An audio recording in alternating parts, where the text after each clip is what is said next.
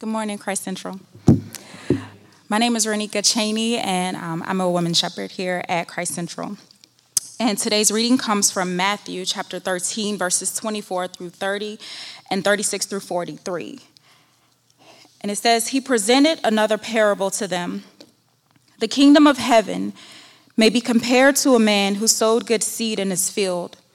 But while people were sleeping, his enemy came, sowed weeds among the wheat, and left.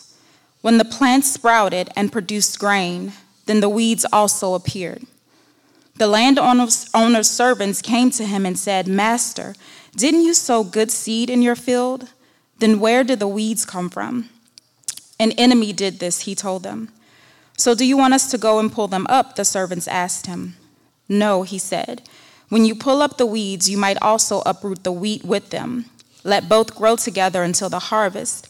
At harvest time, I'll tell the reapers, gather the weeds first and tie them in bundles to burn them, but collect the wheat in my barn.'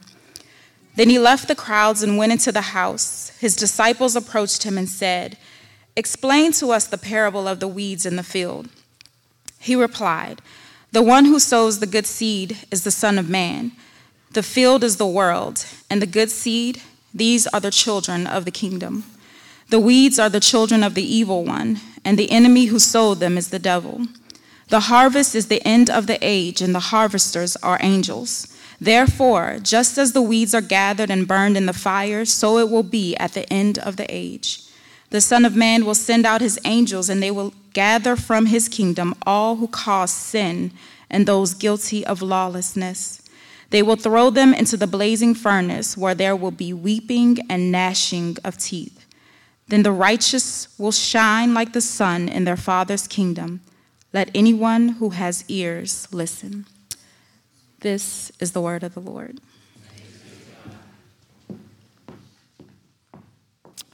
Well, it is my great privilege to be back together with you here today and to be in the room when God shows up and is up to something.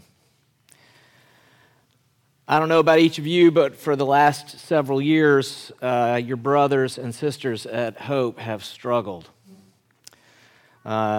George Floyd, COVID, the political divisions in the church, and cancer. We've been through the ringer, and it sounds like you guys have too. And in the midst of these trials, we as a church have had to learn to do two really important things. We've had to learn how to groan, and we've had to learn how to be grateful. In our passage today, Jesus explains why that is necessary. As we just heard in Matthew 13, he presented another parable to them. The kingdom of heaven may be compared to a man who sowed good seed in his field. But while people were sleeping, his enemy came, sowed weeds among the wheat, and left. When the plants sprouted and produced grain, then the weeds also appeared.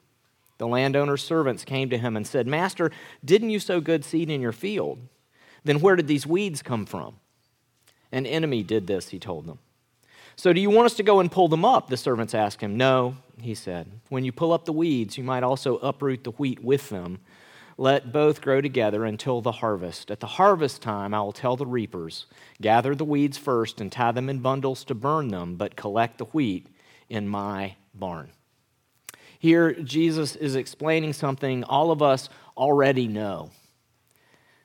There is something wrong with life here on earth. Things are happening here that shouldn't be happening. Whether it's the natural calamities of cancer or the human calamities of murder, there are weeds among the wheat down here. So why would God allow this to take place? After all, if God is both all-powerful and all-good, shouldn't he be intervening more often to stop these tragedies from occurring? Jesus answers that question directly a few verses later. Verse 36, "Then he left the crowds and went into the house. His disciples approached him and said, 'Explain to us the parable of the weeds in the field.' And he replied, 'The one who sows the good seed is the Son of Man. The field is the world, and the good seed, these are the children of the kingdom. The weeds are the children of the evil one, and the enemy who sowed them is the devil. The harvest is the end of the age, and the harvesters are angels. Here, Jesus explains that the field of our lives are full of weeds because human beings are born into the midst of a cosmic conflict where God's children of the kingdom of heaven grow up right beside the children of the evil one, who from the beginning of human history has sought to undermine God's good intent both for humanity and for the creation he designed for us to rule. In fact, Jesus is explaining here that God temporarily tolerates evil. And that fact necessitates groaning. Romans 8:18 through 23, the Apostle Paul said this, "For I consider the sufferings of this present time are not worth comparing with the glory that is going to be revealed to us. For the creation eagerly waits with anticipation for God's sons to be revealed. For the creation was subject to futility, not willingly, but because of him who subjected it, in the hope that the creation itself will be also set free from the bondage to decay into the glorious freedom of God's children. For we know that the whole creation has been groaning together with labor pains until now. Not only that, but we ourselves who have the first fruits of the Spirit, we also groan within ourselves, eagerly waiting for adoption, the redemption of our bodies." But why would God do that? Why does God tolerate human evil instead of intervening immediately? Jesus explains why in verse 27. The landowner's servants came to him and said, "Master, didn't you sow good seed in your field? Then where did these weeds come from?" "An enemy did this," he said. "So do you want us to go up and pull them up?" The servants asked him, "No. When you pull up the weeds, you might also uproot the wheat with them. Let both grow together until the harvest. At harvest time, I will tell the reapers, gather the weeds first and tie them in bundles to burn them, but collect the wheat in my barn." The reason that God tolerates evil is that he loves wheat more than he hates weeds. Or to put that another way, God loves you more than he hates your neighbor's sin. But to be clear, God does hate sin. Romans 12:9 NIV says it this way, "Love must be sincere, hate what is evil, cling to what is good." In order for God to be love personified, there are things he has to hate. He has to hate things like cancer and sex trafficking and all forms of political oppression. And there will be a day when God's patience with weeds runs out and he punishes their sins. Jesus calls this the end of the age. Verse 37, he replied, "The one who sows the good seed is the Son of Man. The field is the world, the good seed. These are the children of the kingdom. The weeds are the children of the evil one, and the enemy who sowed them is the devil. The harvest is the end of the age, and the harvesters are angels. Therefore, just as the weeds are gathered and burned in the fire, so it will be at the end of the age. The Son of Man will send out his angels, and he will gather from his kingdom all who cause sin and those guilty of lawlessness. They will throw them into the blazing furnace, where there will be weeping and gnashing of teeth. Then the righteous will shine like the sun in their Father's kingdom. Let anyone who has ears listen." This is actually very good news, because without it, nonviolence now doesn't make any sense. Miroslav Volf explains it this way in his book, Exclusion and Embrace. He says this: "My thesis is that the practice of nonviolence requires a belief in divine vengeance. My thesis will be unpopular with the man in the West. But imagine speaking to people as I have, whose cities and villages have been first plundered, then burned, and leveled to the ground, whose daughters and sisters have been raped, whose fathers and brothers have had their throats slit. Your point to them, we should not retaliate? Why not? I say the only means of prohibiting violence by us is to insist that violence is only legitimate when it comes from God. Violence thrives today secretly nourished by the belief that God refuses to take the sword. If God were not angry at injustice and deception and did not make a final end of violence, that God would not be worthy of our worship. There will be a day when God crushes evil underneath your feet. Romans 16, 19 and 20. The report of your obedience has reached everyone. Therefore, I rejoice over you. But I want you to be wise about what is good and yet innocent about what is evil. The God of peace will soon crush Satan under your feet. The grace of the Lord Jesus be with you. But that day isn't today. Today, we experience God's patience. 2 Peter 3, 3-9. First of all, you must understand that in the last days, scoffers will come, scoffing and following their own evil desires, and they will say, where is this coming he promised?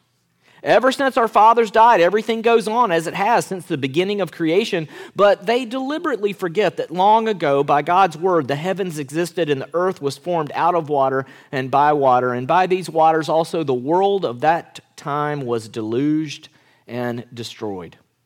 By the same word, the present heavens and earth are reserved for fire, being kept for the day of judgment and the destruction of ungodly men.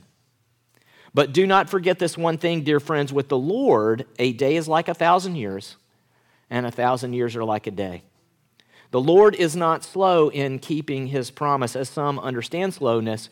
He is patient with you, not wanting anyone to perish, but everyone to come to repentance. Here the Apostle Peter, near the end of his life, is explaining that the promise God made to Noah is what the theologians call the Noahic covenant. And it's the reason that God is restraining himself. Because of this promise, God allows his children and the children of the evil one to grow up side by side, extending common grace to all of them, so that he can give special grace to the people he plans to rescue from the family of the evil one and adopt into his family through Jesus' work on our behalf. See, common grace exists to give special grace the time to finish its work. So what is common grace? Well, common grace is the grace that God uses to preserve creation by restraining just how much harm sinful human beings can do, and by giving the gifts of creation to all human beings regardless of their relationship with him. Jesus explained it this way in Matthew 5. You've heard it said, love your neighbor and hate your enemy, but I tell you, love your enemies and pray for those who persecute you, that you may be sons of your Father in heaven. He causes his sun to rise on the evil and the good, and he sends rain on the righteous and the unrighteous. That's grace. That's common grace. He gives it to everyone because of his compassions and his patience. Because God is patient like this, Frederick Buechner perfectly describes the common grace environment that you and I are all born into when he said this: the grace of God means something like this. Here's your life. You might never have been, but you are, because the party wouldn't have been complete without you. Here's the world. Beautiful and terrible things will happen. Don't be afraid. I am with you. Nothing can ever separate us. It is for you I created the universe. I love you. There's only one catch. Like any other gift, the gift of grace can be yours only if you reach out and receive it. Maybe being able to reach out and take it is a gift too. So how do we do that? How do we receive the gift of grace God is giving us by giving us life? Jesus tells us in the final verse of our passage today when he says this, beginning in verse 40, "Therefore, just as the weeds are gathered and burned in the fire, so it will be at the end of the age. The Son of Man will send out his angels, and they will gather from his kingdom all who cause sin and those guilty of lawlessness. They will throw them into the blazing furnace where there will be weeping and gnashing of teeth. Then the righteous will shine like the sun in their Father's kingdom." And here's how. "Let anyone who has ears listen." Notice what Jesus is saying here. He's claiming to be the Son of Man. Now that's a technical term from the Hebrew Scriptures. It appears in Daniel 7. Where Daniel had this vision. He said, beginning in verse 13, "I continued watching in the night visions, and suddenly one like a son of man was coming with the clouds of heaven. He approached the Ancient of Days and was escorted before him. He was given dominion and glory and a kingdom so that those of every people, nation, and language should serve him. His dominion was an everlasting dominion that will not pass away, and his kingdom is one that will not be destroyed." See, here Jesus warns us that there will be a day when common grace ends. A day when he calls forth the legions of angels that he could have commanded to come down and take him off the cross, and allows them to rid the earth of sickness, sorrow, and sin by removing forever all of those who refuse to listen to him. So how does the judge of all the earth want humans to live during the age of common grace? Well, he wants us to groan over weeds while being grateful for wheat. Romans 12, 9 through 15, "Let love be without hypocrisy. Detest evil. Cling to what is good. Love one another deeply as brothers and sisters. Take the lead in honoring one another. Do not lack diligence in zeal. Be fervent in the Spirit. Serve the Lord. Rejoice in hope. Be patient in affliction. Be persistent in prayer. Share with the saints in their needs. Pursue hospitality. Bless those who persecute you. Bless and do not curse. Rejoice with those who rejoice, and weep with those who weep." Christ Central Church, you excel at this. You excel at this. This is your unique gift.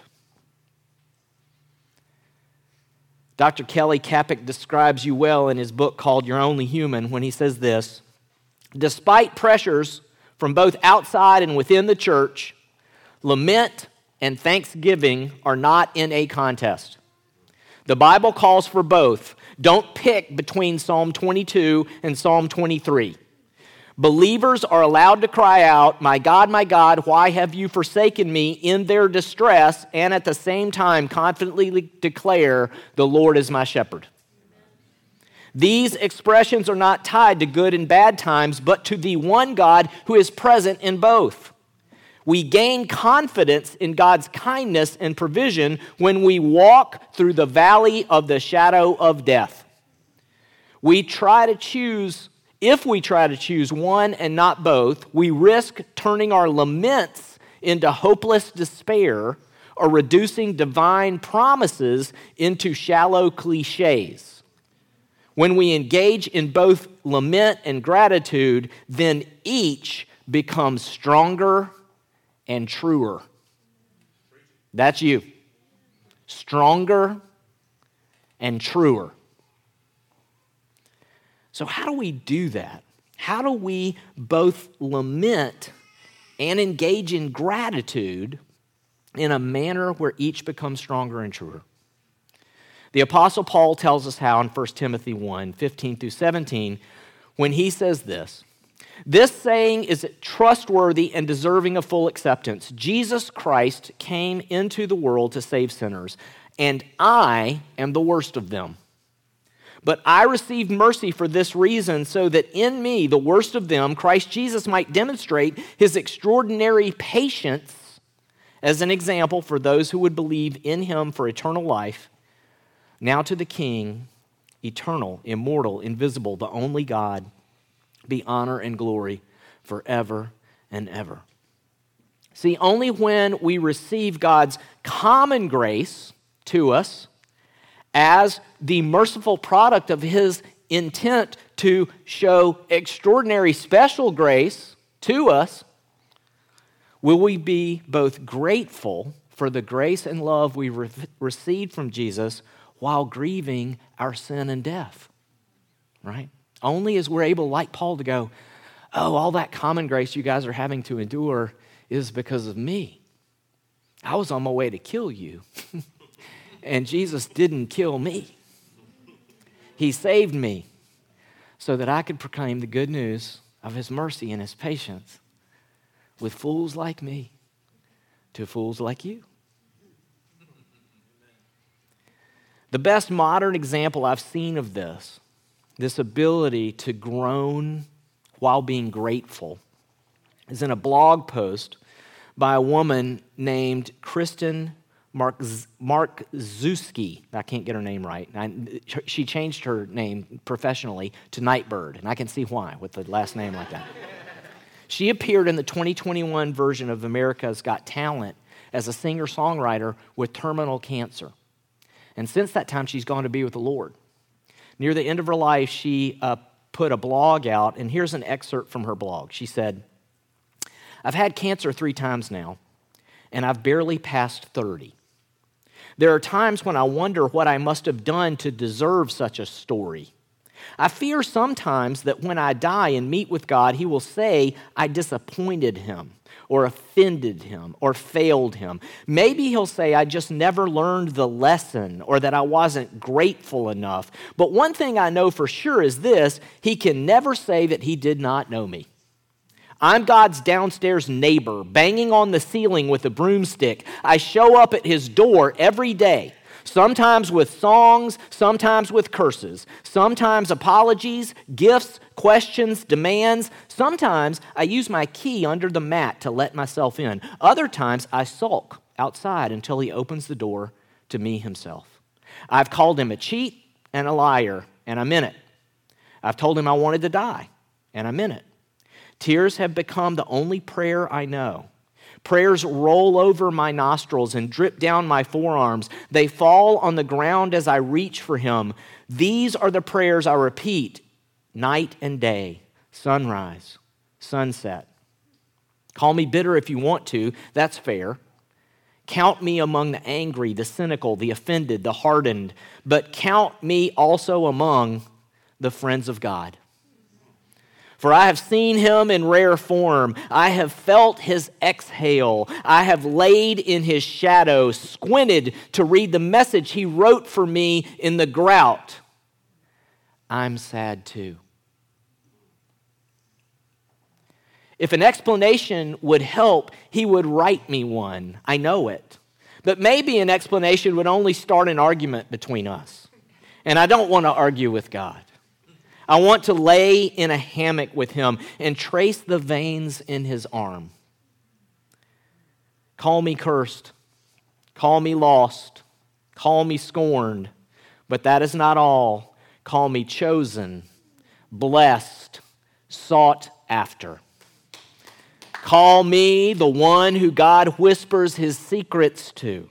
I'm the one whose belly is filled with the loaves of mercy that were hidden for me. Even on days when I'm not sick, sometimes I go and lay on the mat in the afternoon light to listen for him. I know it sounds crazy and I can't really explain it, but God is in there even now. I have heard it said that some people can't see God because they don't look low enough. And it's true. If you can't see him, look lower. God is on the bathroom floor. Which brings us to this table. Earlier we heard Miroslav Volf say that if God were not angry at injustice and deception and did not make a final end of violence, that God would not be worthy of our worship. Well, John Stott said something that sounds like it's opposite. He said, I could never myself believe in God if it were not for the cross. In the real world of pain, how could one worship a God who was immune to it? And here we see both. On the cross, the judge of all the earth, who will send forth the legion of angels to scour the earth of sin and sinners who are unrepentant, before whom every knee will bow and every tongue will confess that Jesus is Lord, that God on the cross, while sinners mocked him and said, hey, you've saved other people, why don't you save yourself? Chose not to call down those legions of angels and instead suffer God's judgment for our sins on the cross so that we could be called out of being weeds and into being wheat. That God is the God who on that night when he was going to be betrayed got down on the bathroom floor by saying, this is my body which is broken for you. Take of it, each of you. And this is my blood which is shed for you. Drink of it for the remission of your sins. Let's pray. Lord Jesus, we thank you that you tell us the truth. And that part of what you tell us is that right now we're not home yet. But that you are with us. And that even though in this world we will have trouble, we can take heart because you have overcome the world and in your broken body and shed blood have provided a way for us to escape this broken and fallen world and leave behind the groaning and enter into your hall, to your kingdom, to the place that you have prepared for us with grateful hearts. We thank you and praise you for that today. Amen.